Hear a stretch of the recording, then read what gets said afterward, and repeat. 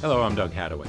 You're listening to Achieve Great Things, where we talk about the power of strategy, science, and storytelling to achieve ambitious goals for people on the planet.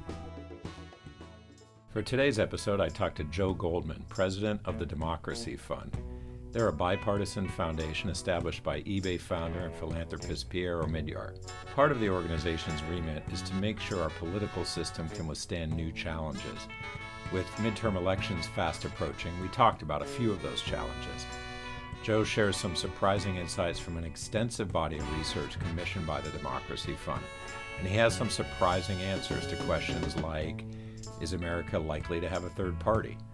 How do religious Trump voters think about race and immigration? You might be surprised at some of the answers. Joe spent his career working to strengthen democratic institutions. I asked him to tell me his story. You know, this set of issues around the health of our political system and giving people voice has been, from as long as I can remember, what I've cared about.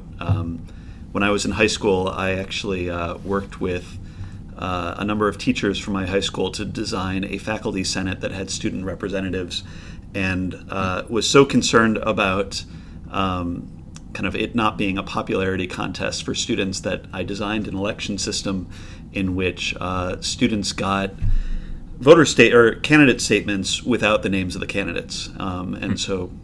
Anyways, this is something I cared a lot about. I was more enthusiastic about that system until I lost that election. But my professional career prior to joining the world of philanthropy was all about public deliberation, right? How do you take policy issues that are stuck, bring large, diverse groups of people together to try to find common ground in a way that their voices can impact policymaking? I did that inside and outside of government, mostly with a nonprofit called America Speaks, which would organize these massive town meetings that would bring thousands of citizens together to try to find common ground on policy issues. I did that work for a long time and left it kind of feeling like that's important, and the challenges facing the country are even greater.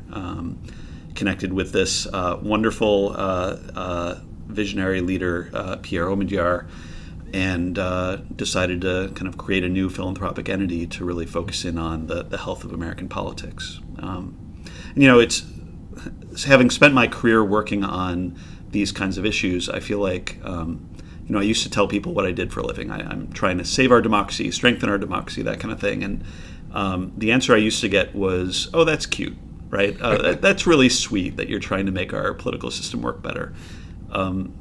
It's different now. Mm-hmm. I think the way that people think about our democracy has changed over the last few years. That has made what we do at the Democracy Fund just existentially important for a whole lot of people. Mm. Tell us a story about when it worked right, like maybe from your previous experience when you got people together.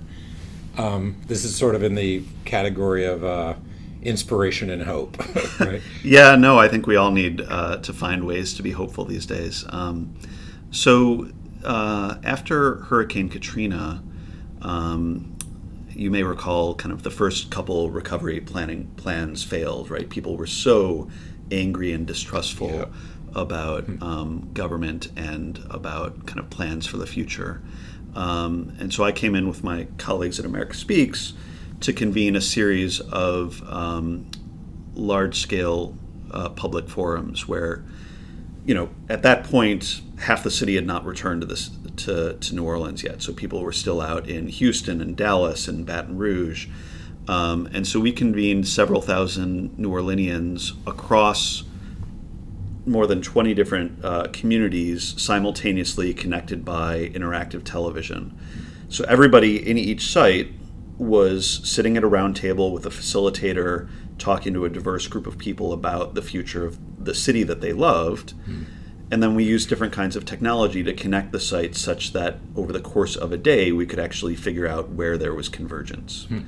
We did that a couple times, and it was really a remarkable experience. People would look up on these big screens at the front of the room and see a relative in Dallas who they had thought was no longer living, or who they had not heard from. It was just a remarkable emotional experience.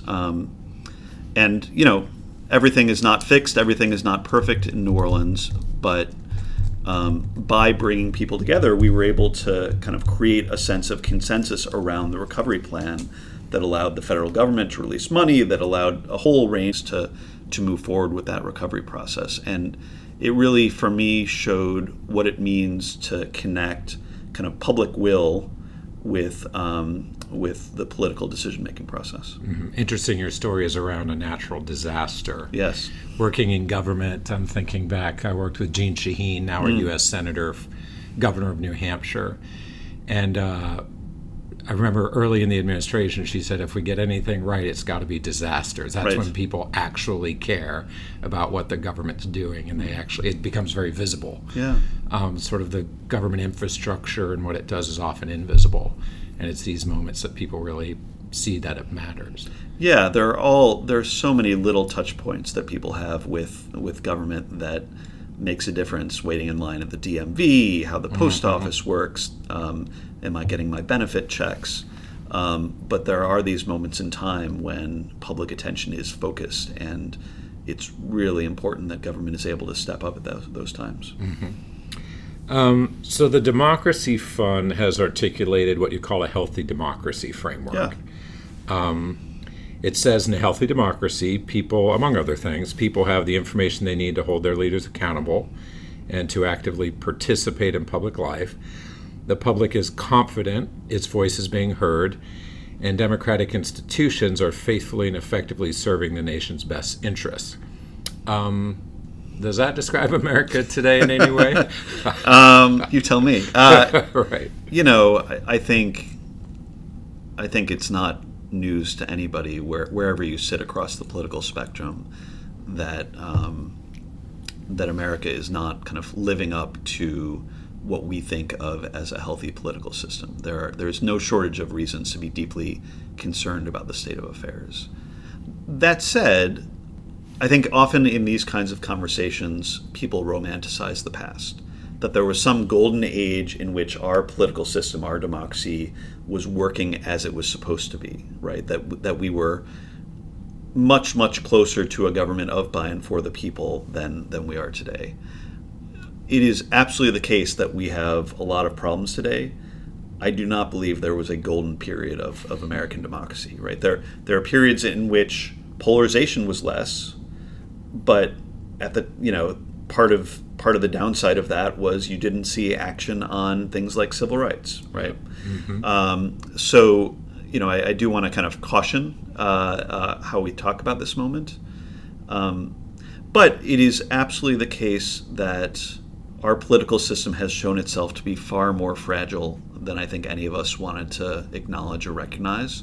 A lot of the things that we talk about today as real threats to our political system are things that I think we all thought are things that happen in other countries, right? It happens over there. It's not, we don't worry about demagogues taking over the federal government. We don't worry about basic questions of rule of law. And those kinds of questions are coming up now. I sent a note not too long ago to my faculty advisor from undergrad, thanking him for teaching me the Federalist Papers, right? Oh. Which, I thought the Federalist Papers were an abstract principle that I needed to care about, not something I needed to actively be studying.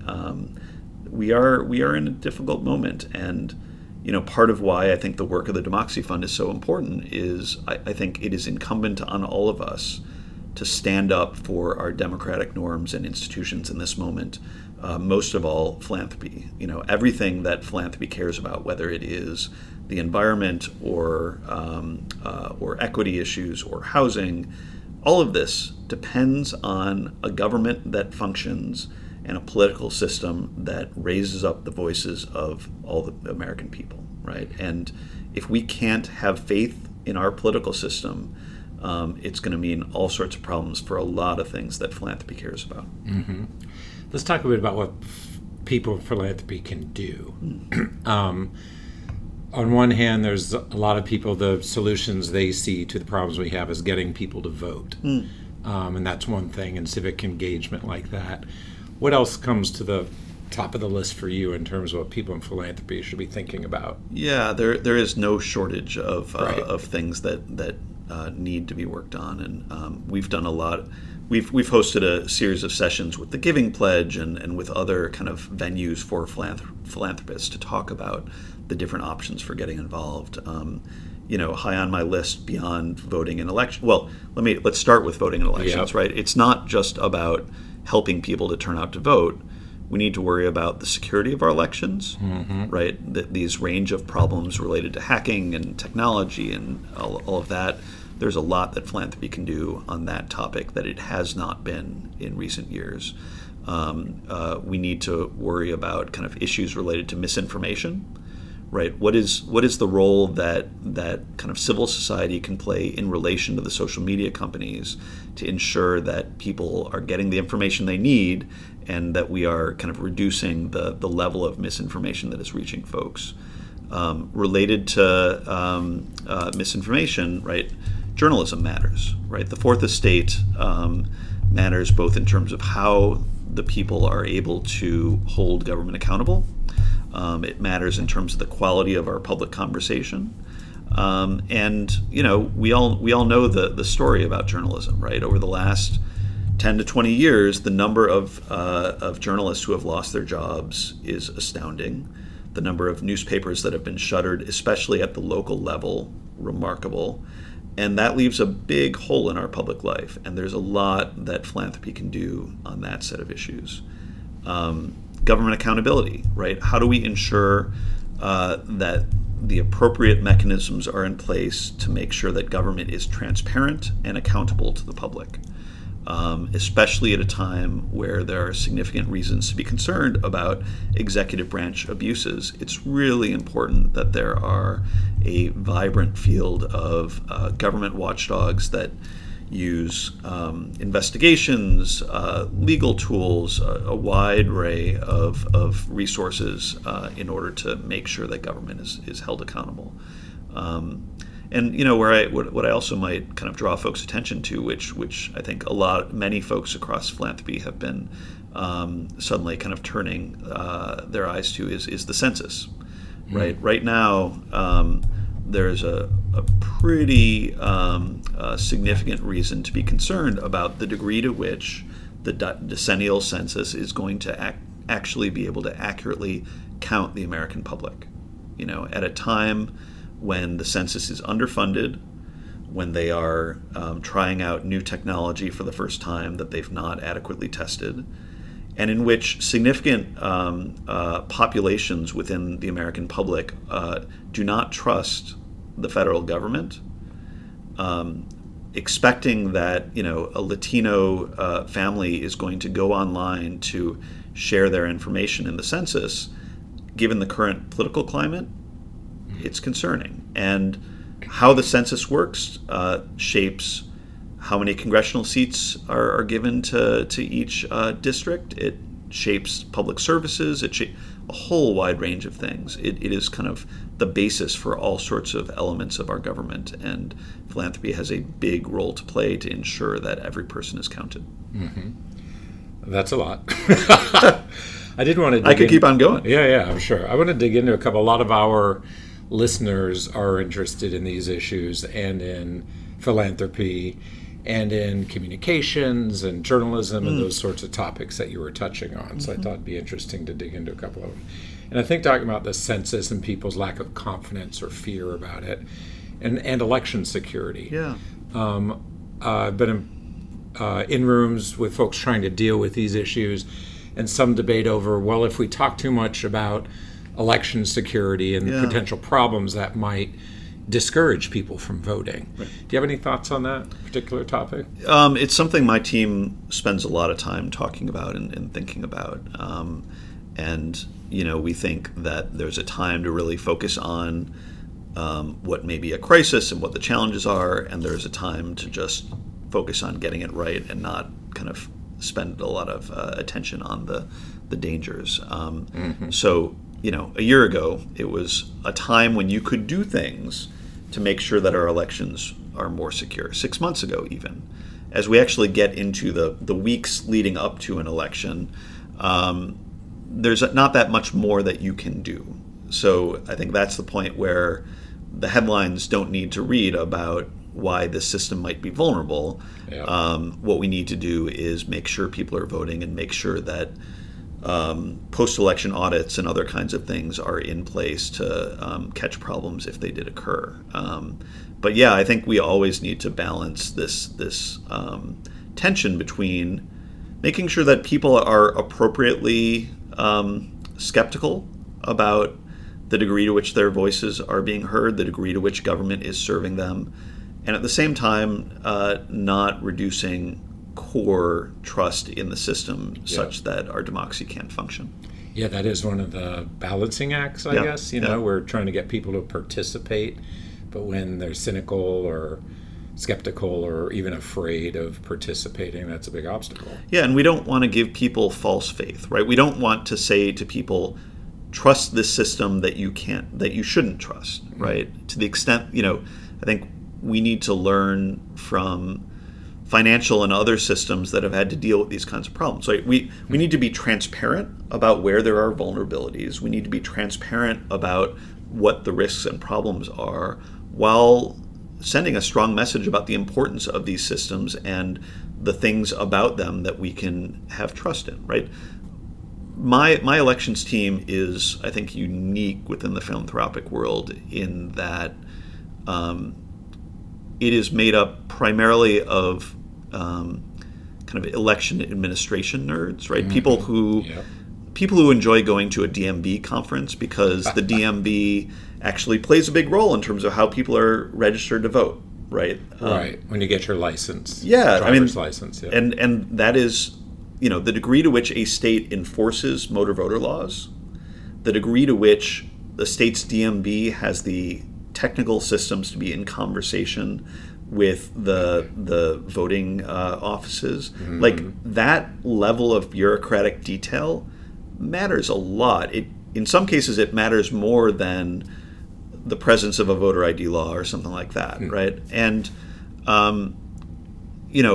the experience of the Democracy Fund's election administration team is that there are countless bureaucrats down from the federal level to the county level to the small village in Idaho, who care a lot and have a great deal of pride in how their elections work, and they spend years preparing for one day, right?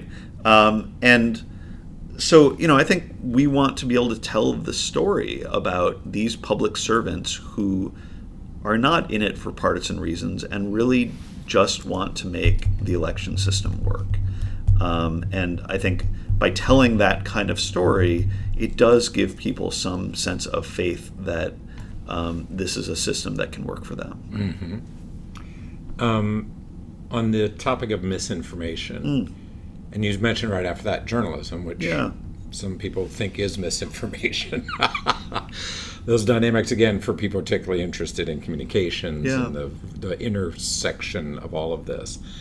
Let's talk about the things undermining confidence in information. Yeah. So on one side, I was at a conference recently, and one of the speakers talked about artificial intelligence used as a propaganda weapon in the form of bots, which send out tens of thousands of tweets an hour, which are not coming from human beings, but they originate with a human being, meant to disinform or distract, to sow division in society.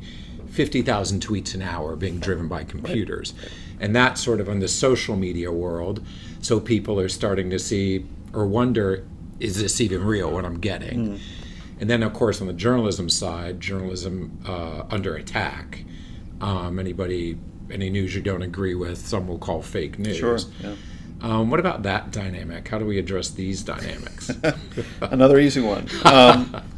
Look, I think you got to both appreciate how all of these different pieces are connected together and kind of take them one at a time, right? So there's a set of issues around the social media platforms themselves. And, I think what is most challenging about the social media platforms is, this sounds trite, but it is their scale, right? When you meet with folks at Facebook and talk about how they can change their platform, you can see as you're talking about different things they could do, they are calculating how does this play out in Egypt, and how does this play out in France, and how does this play out in, global implication. Right, yeah, no, because their platform is such that every tweak they make has all sorts of implications in widely different contexts. And so, I have some level of sympathy for I think there are a lot of really good people inside these companies that are trying to do the right thing, and they have a very challenging job to do. And, for those of us who have been concerned about money in politics and the influence of powerful interests on our democracy, like, there is no set of actors that are more powerful in this moment than these social media companies. And I think it is deeply important that civil society start paying attention. And in the last 2 years, civil society has suddenly started paying attention to these issues. But we need to start applying pressure where needed about how the platforms need to change their behavior. And government needs to be stepping up to the plate. Beyond, and there are lots of things that we can do within civil society to seed the kinds of solutions that could be applied by the social media platform. So as an example, the Democracy Fund has been a longtime supporter of the kind of fact-checking movement within journalism, right? Which factcheck.org, PolitiFact, that there are a number of organizations that have been kind of pioneers in that field for a long time. And we've been, for at least 5 years, been working to kind of take that work to the next level. The existence of the fact checkers was not a terribly satisfying solution when the way they were delivering their fact checks was through this website called factcheck.org. Yeah. It's a different thing when this is a vibrant field that then can be a resource for the social media platforms, right? And we spent years building up the fact-checking movement and not knowing that it was a really good tool for then Facebook to turn to as they were trying to deal with misinformation issues. So I think philanthropy and the civic sector's ability to kind of think ahead about kinds of solutions that can deal with these issues can be a great resource as they get incorporated into these platforms. But beyond that, journalism matters here. And, in the same way that I said we shouldn't romanticize, a golden age of democracy, I think we should be careful about romanticizing a golden age of journalism. Right? There are things that journalism has done well and matters a lot for democracy, and there are things that it has always done a really poor job at. And one of those things it's done a poor job at is building a trusted relationship with its readers, right? The attitude of many kind of old school journalists is, I'm going to tell you what you need to know.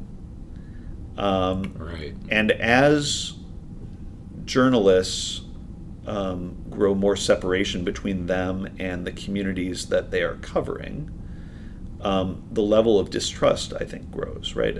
Charlie Sykes, who has been a kind of outspoken, who's a conservative commentator from Wisconsin, longtime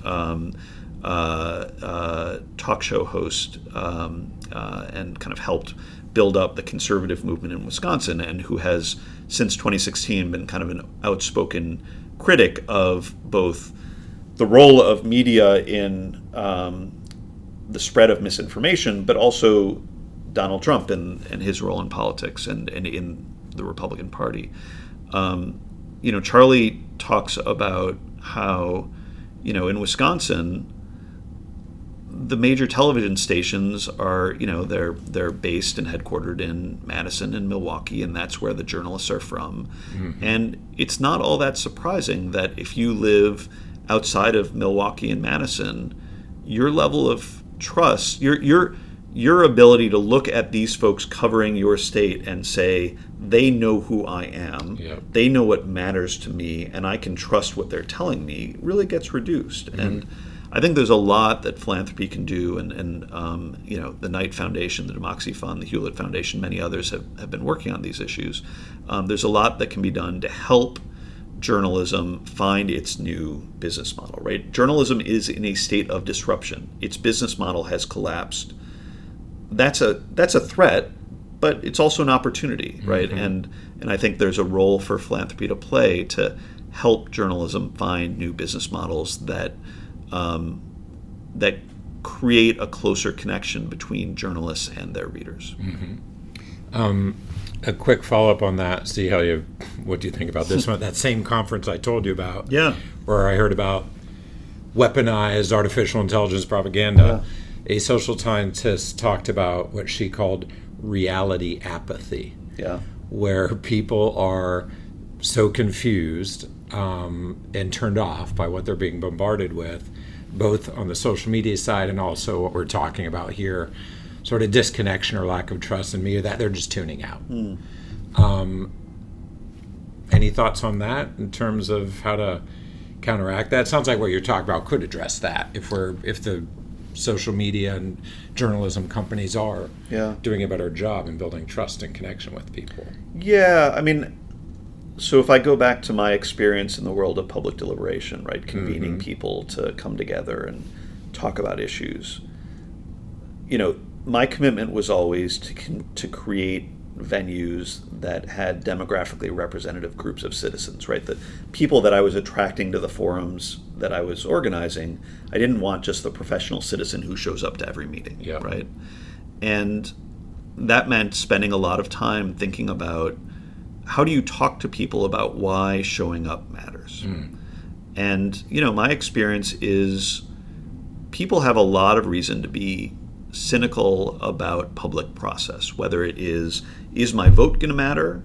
Is my reaching out to my member of Congress going to matter? Is my showing up to this town hall meeting going to matter? Right? Because they have gone through so many cycles where they have, they've put out, right? They've shown up, they've done something, and it's resulted in nothing, right? And, I think the solution to apathy, and I don't even like using the word apathy very much, but apathy suggests it's just this passive thing. I think it's often it's an active decision, right? It's a rational calculus, and I think the right response is to be able to show people why participating actually matters, and then to be able to deliver on that, right?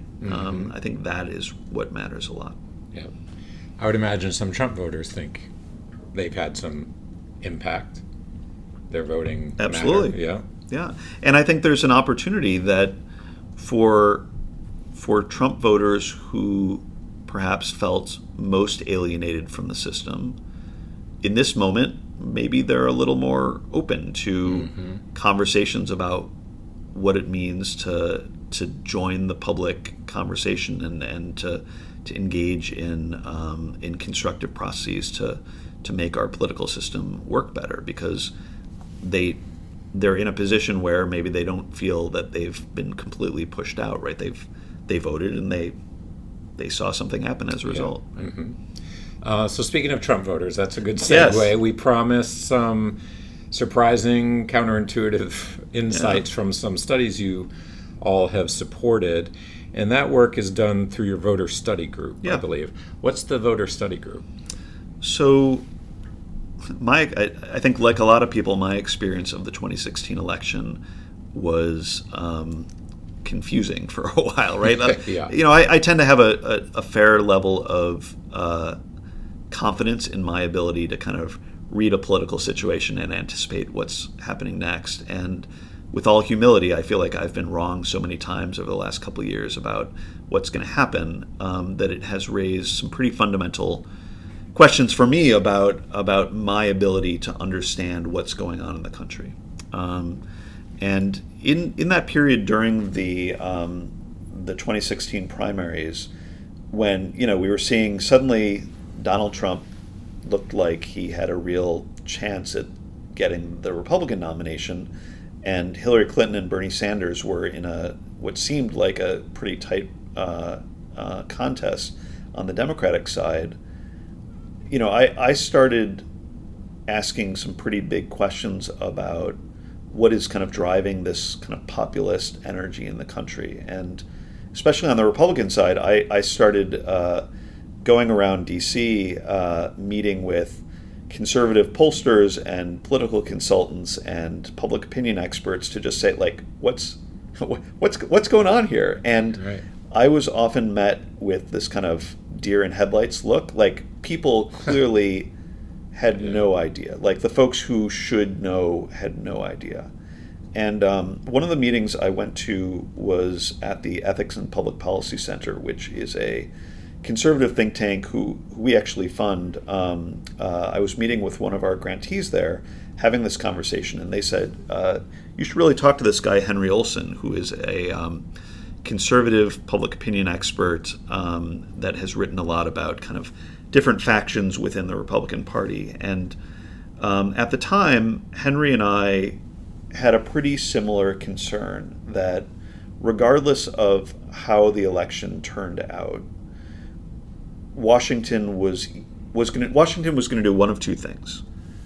The most likely was Washington was going to pretend that nothing happened and that this is just kind of politics as usual.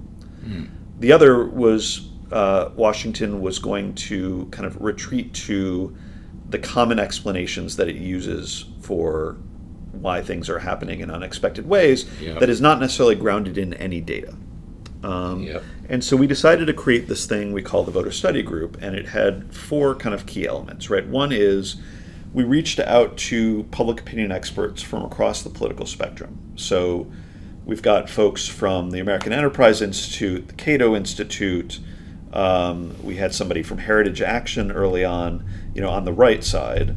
And then on the left, we had folks from the Center for American Progress and Brookings and New America. And in the middle, the Pew Research Center, right? And the notion is these people are never going to agree on what is best for the country, but they can agree on the questions that we have about what's going on, and they can agree to study the data together. And the advantage of having a diverse group of public opinion experts together is when you produce a report that you want to reach political leaders and policy leaders, they can look across this group and see someone they trust. Right? And so to the extent that part of what we want to do is ensure that political leaders are more grounded in data about how the country is changing, we've got that. The second piece we did was create data sets that have really high quality. So the first survey that we did was of 8,000 people. The subsequent ones that we've done have been 5,000 or 6,000, right? So very large data sets. That means we've got a lot of statistical power. And designed surveys using a longitudinal tool. What that means is we are interviewing people who have been interviewed multiple times. They were interviewed in 2011, 2012. They've been interviewed in 2016, 2017, 2018. So when we ask them questions, we don't need them to remember how they voted years ago. We know not just how they voted years ago, but what they thought about immigration, what they thought. So we're able to talk about how the polity is changing based on real data. And the final thing about the Voter Study Group is we make all of our data available, right? And so we have been, I think, since the election, we've put out maybe 20 reports on everything from how to think about the Republican electorate and the different kinds of Trump voters, because they're not all the same kind of person, to trends in authoritarianism and the degree to which we should be concerned that the public is growing more authoritarian. I'm sure a lot of people are scrambling for pens to write down where they can find that. Is that democracyfund.org? No, well, you could get it through there, but voterstudygroup.org will get you to all of our reports and all of our data. Great. So let's do the religious Trump voters. You did a study on that. Tell us about that. What was the surprising insight? Yeah, so we just put out 4 or 5 reports today, in fact. I'm not sure when folks are listening to this, but... As we speak, it's today. Yeah, so Emily Ekins of the Cato Institute has written a series of fascinating reports for us.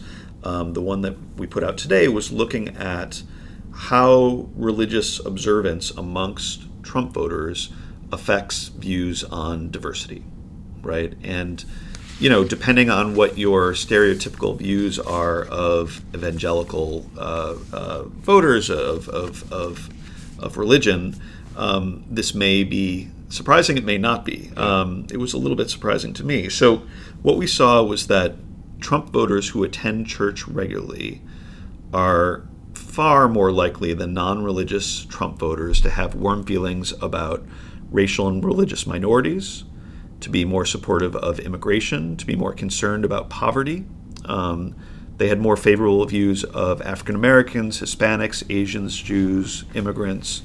To take one kind of data point, so Trump voters who never attend church, 48% of them have favorable attitudes towards African Americans.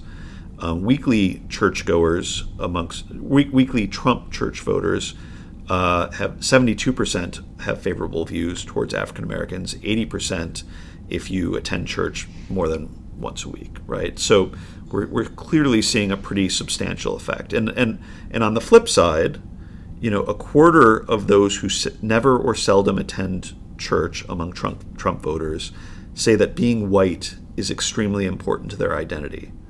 That compares to just 14% of weekly churchgoers and 9% of those who attend church more than once a week. Mm-hmm. And at a time when religious observance and church attendance is declining, it raises some pretty profound questions about what are the other kinds of mediating institutions that might be able to step in to the extent that religious institutions continue to be in a state of decline. So I think really, really quite interesting. Mm-hmm. I could see a lot of people being surprised in part because I guess I'll call it conventional wisdom or the stereotype or the big idea about Trump voters, quote unquote, is that in fact they're defined by actually everything that's not being said there, defined by racial or ethnic animosity, that sort of thing. I know for me, understanding that it's the Republican electorate voted for Trump. So by definition, most Republicans who voted in that election are Trump voters. How do you see that? Yeah, so I'd say a couple things about that, and drawing from our voter study group data.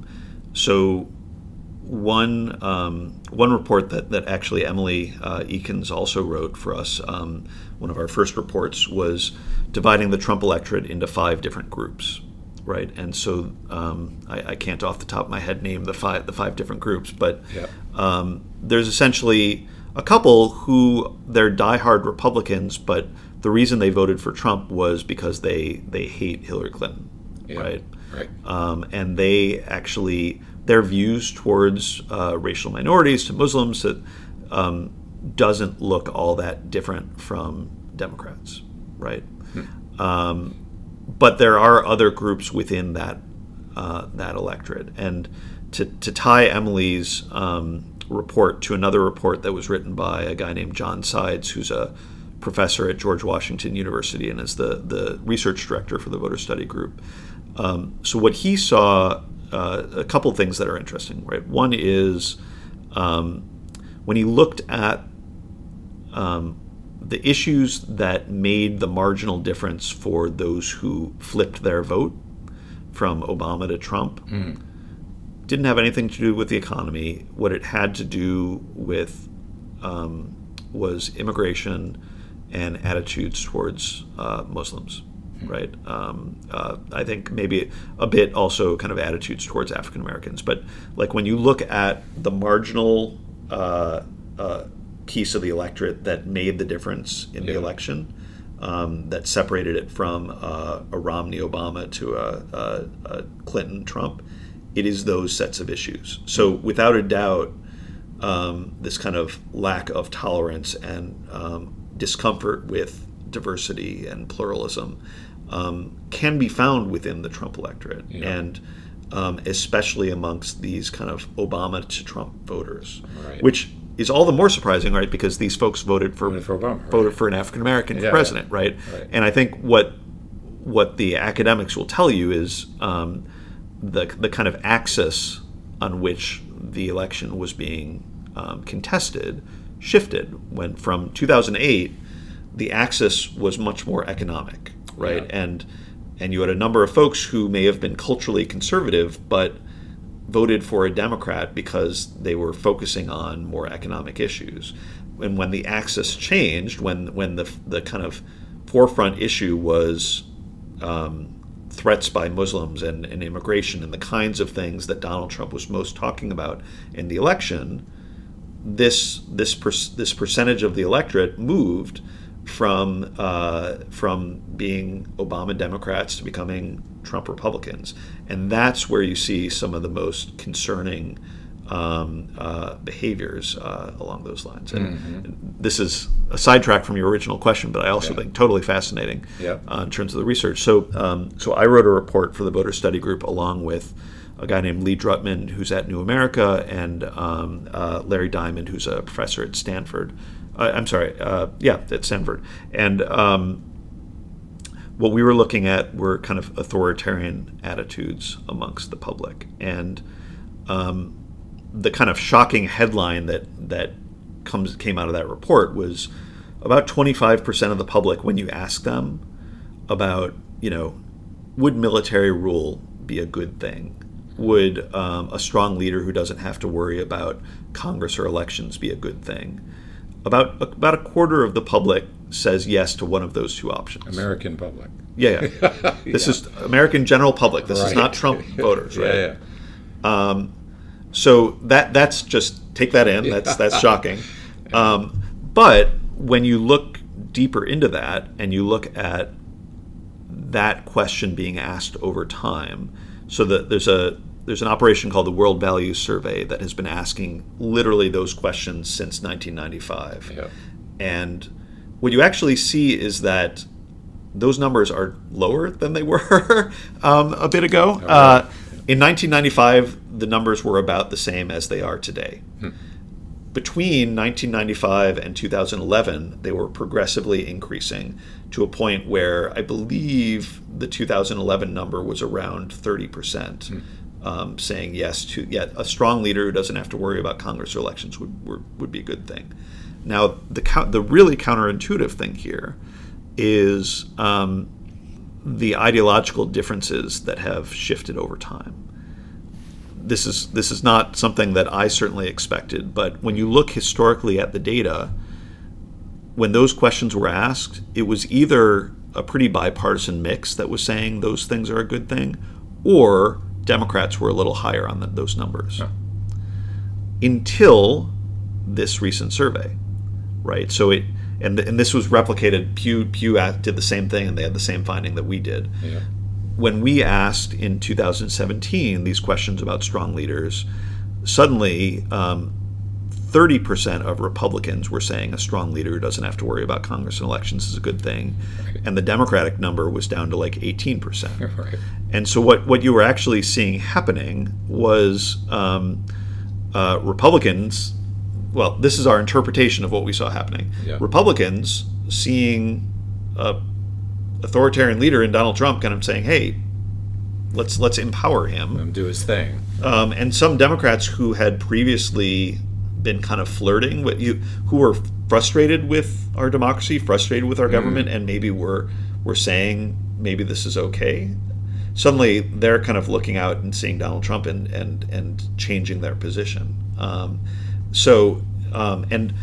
to bring it back to the earlier point, where you see the greatest authoritarian attitude, it again is those Obama to Trump voters, right? So these folks who had been in the Democratic coalition, economically more progressive, socially more conservative, that left the Democratic Party to come to the Republican Party, they're also the ones who are most authoritarian, most have the most negative views towards racial minorities, those kinds of things. Right. A lot of that is counterintuitive. Yeah. And I know we've had a lot of conversations on this podcast with people who study public opinion and dynamics like these.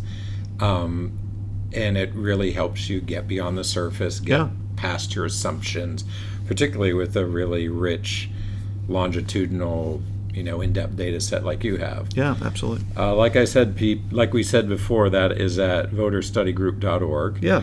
Let's do another one. There's one called Spoiler Alert about third parties, and I know from the conversations I have, particularly with young people, like my own kids in their 20s, they're looking for something else, right? They're kind of done with the Democrats and Republicans. What did you all study, and what did you find? Yeah, so we just put out a report again today that was written by 3 authors. Lee Drutman from New America, Bill Galston from the Brookings Institution, and a guy named Todd Lindberg, who's at the Hudson Institute. So ideologically a very diverse set of authors. So the thing that I think fits into the current narrative is the desire for a third party is historically extremely high, right? 68% of Americans say they would like there to be a third party. Wow, okay. Yeah. So without a doubt, there is a kind of dissatisfaction with the current system. But they don't want the same third party, right? So what we saw was that a third want a party in the center, and that's what you tend to hear about when people talk about third parties.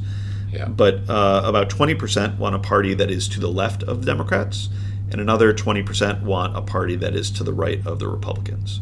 So, what people want is a 5-party system, not a 3-party system, right?